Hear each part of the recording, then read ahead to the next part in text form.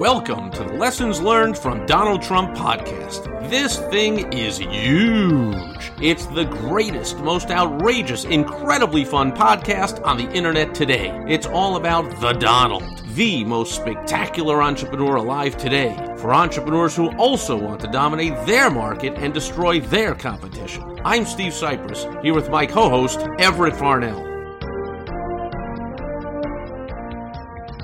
Welcome to another episode of the Lessons Learned from President Donald Trump podcast. Steve Cypress here, along with Everett Farnell. Hey, Steve. I can't tell you how excited I am to do this week where we're staying in touch with the people, we're staying in touch with the constituency, we're not allowing people to get in the way, there's no radio station, no media is going to get between us and the entrepreneurs who listen, who we are helping and skyrocketing their gross revenue into the stratosphere. And our podcast is running like a finely tuned machine. It's amazing. It's amazing. There's no chaos in this podcast. It is a fine-tuned machine, believe me. Absolutely. Believe me. I believe you, Believe me, we're not doing anything wrong. I mean, there might be, listeners out there that, I don't know, iTunes might be screwing us, but, we're doing everything right. We're doing everything on the right way. Absolutely. And speaking of doing things right, this week we're talking about the importance that you see Donald Trump doing, where he uses social media. It's the importance of staying in touch with your customer. With Trump, of course, it's with his supporter, with his voter, but you see that. I mean, he says it's been a year and a half, and all you keep hearing is, he's got to stop tweeting, it's unpresidential, he's got to stop doing that. He's not going to stop doing that, and he keeps saying, I'm not going to stop doing that, and he should not stop doing that. He needs to basically do what he's doing. He's cutting out the middleman, and he's staying in touch with his supporter, and you've got to do the same thing as a business owner. Absolutely. Too many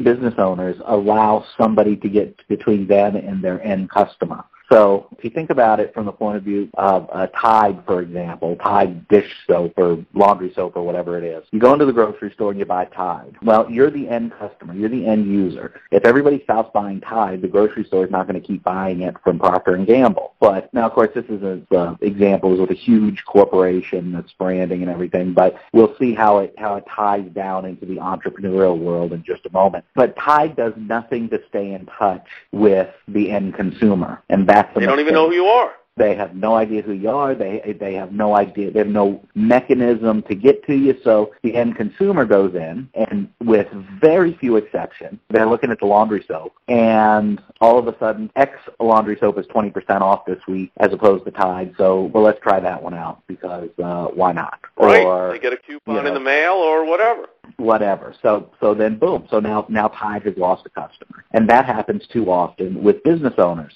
So I hear it all the time with business owners. Oh, there's no customer loyalty out there. Customers are so fickle nowadays. Well, whose fault is that? Now imagine this. Imagine you're a customer.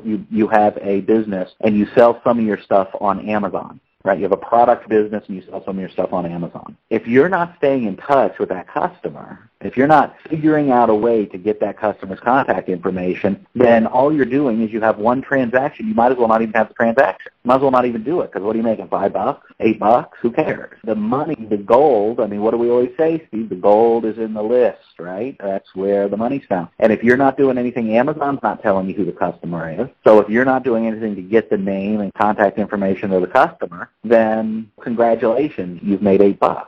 Go knock it down. But if you have a bounce back offer, then you can ship your stuff to Amazon. You can have it fulfilled by Amazon, and you can get a certain number of the people to give you a call back. And explain a bounce back offer for our listeners that don't know what that means. Okay, my apologies. Absolutely, a bounce back offer is when when there's an offer inside of the package of what you sell. So a stick letter, which hopefully our listeners are familiar with, is when you send a letter before fulfillment of the order. And it says basically, weren't you smart to order from us, and you should be excited and your stuff will be there shortly. Now, a bounce back offer is when they get the product, when they get whatever they ordered, it arrives, they open it up, and now all of a sudden there is a coupon or a sales letter or ideally, in this case that we're talking about, a free offer to get something of some value or at least some perceived value where all you have to do is call in and let us know where to ship it, or go online and give us your email address, or go online and let us know where to ship the item. I was hoping for a little quicker explanation, but I will just say it's like when you get a pizza and it comes with a coupon for your next pizza, or you pick up your dry cleaning and it says here's $3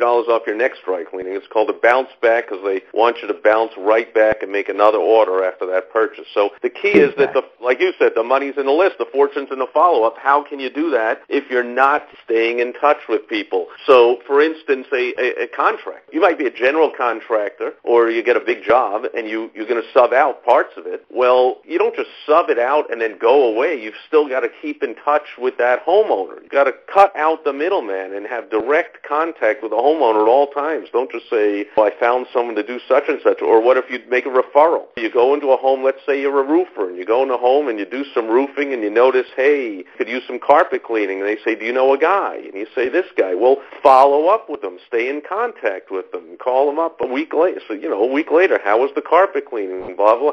Keep in contact with them, because that homeowner can be a source of all kinds of future business to you. And it works the other way. If you're called in as a sub, well, make that homeowner your own. You can pretty much bet, unless they're listening to the Lessons Learned from Donald Trump podcast or the one of our clients, that they're not doing this. So the GC calls you in as a subcontractor. You go in and just do your part. Well, then leave some information, get some contact information from them, build a relationship with them, follow up with them, stay in touch with them, because it's a source of lots of future business. I'm sure everyone knows the saying that it's easier to keep a customer than it is to get a new one. And here's the mistake that too many people make. They don't realize, too many business owners, particularly in what you just described. I'm an electrician or I'm an AC guy, and I work for GCs. I work for general contractors. So XYZ general contractor is building a house, and they call, or is working on a house, doing an addition, and they call the electrician in. So I show up. Now, I do a great job, and they're blown away, and I give all kinds of great service, and they're just amazed at what a wonderful job I did. And then 3 months later, somebody says, I need to get something done. My electric wiring is giving me trouble, or I'm having a problem with my panel box. Do you know an electrician? And the homeowner says, oh, yeah, the best electrician came by. Call XYZ General Contracting. They have the best electrician, right? Well, that's my fault. They should not have said call XYZ General Contracting. They should have said call Everett the electrician, because he's amazing, and he was doing some work he was a subcontractor, but he came out and did some excellent work, and you got to call him. He's the electrician you need to talk to. So these subs are missing out. Right, and then they would have said, hang on, let me go over to my circuit breaker box, because there's the sticker, and there's his information. Exactly. Yeah, and even if you didn't leave them lots of extra stuff. So, short and sweet this week. Now, the advanced tip is it's fantastic, and I was almost going to discuss it here because I want everyone to know it, but it is the advanced tip. As always, go to lessonslearnedfromdonaldtrump.com. Contact information is there for Everett and for me. Get in touch with either one of us. We'll share that with you, and we'll help you implement this stuff into your business, because the bottom line is, no matter how many people keep saying, oh, Trump should stop tweeting and give up his Twitter and whatever, Trump would be a complete fool. He can be a complete idiot, which I assure you, and especially if you listen to this podcast, he is not a fool when it comes to marketing. That's the reason he's in the White House.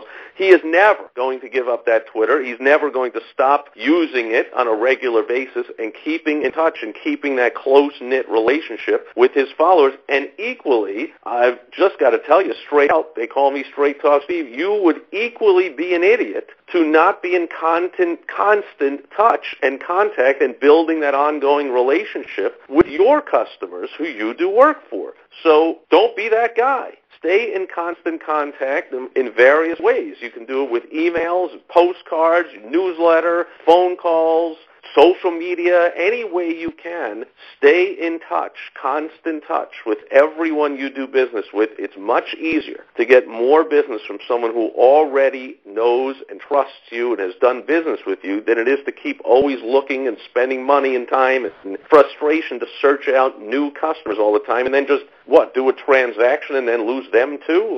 Cut that out. So, anything else, Everett? Just that you stay in touch with your customers, and trust me now, you will end up huge. Believe me, it'll be huge. You've just listened to the most terrific podcast on the internet today. If you want to be a winner like Trump, make sure you go listen to the rest of the episodes by going to lessonslearnedfromdonaldtrump.com. And join us next time. Unless you like being a loser. Some people do, I guess.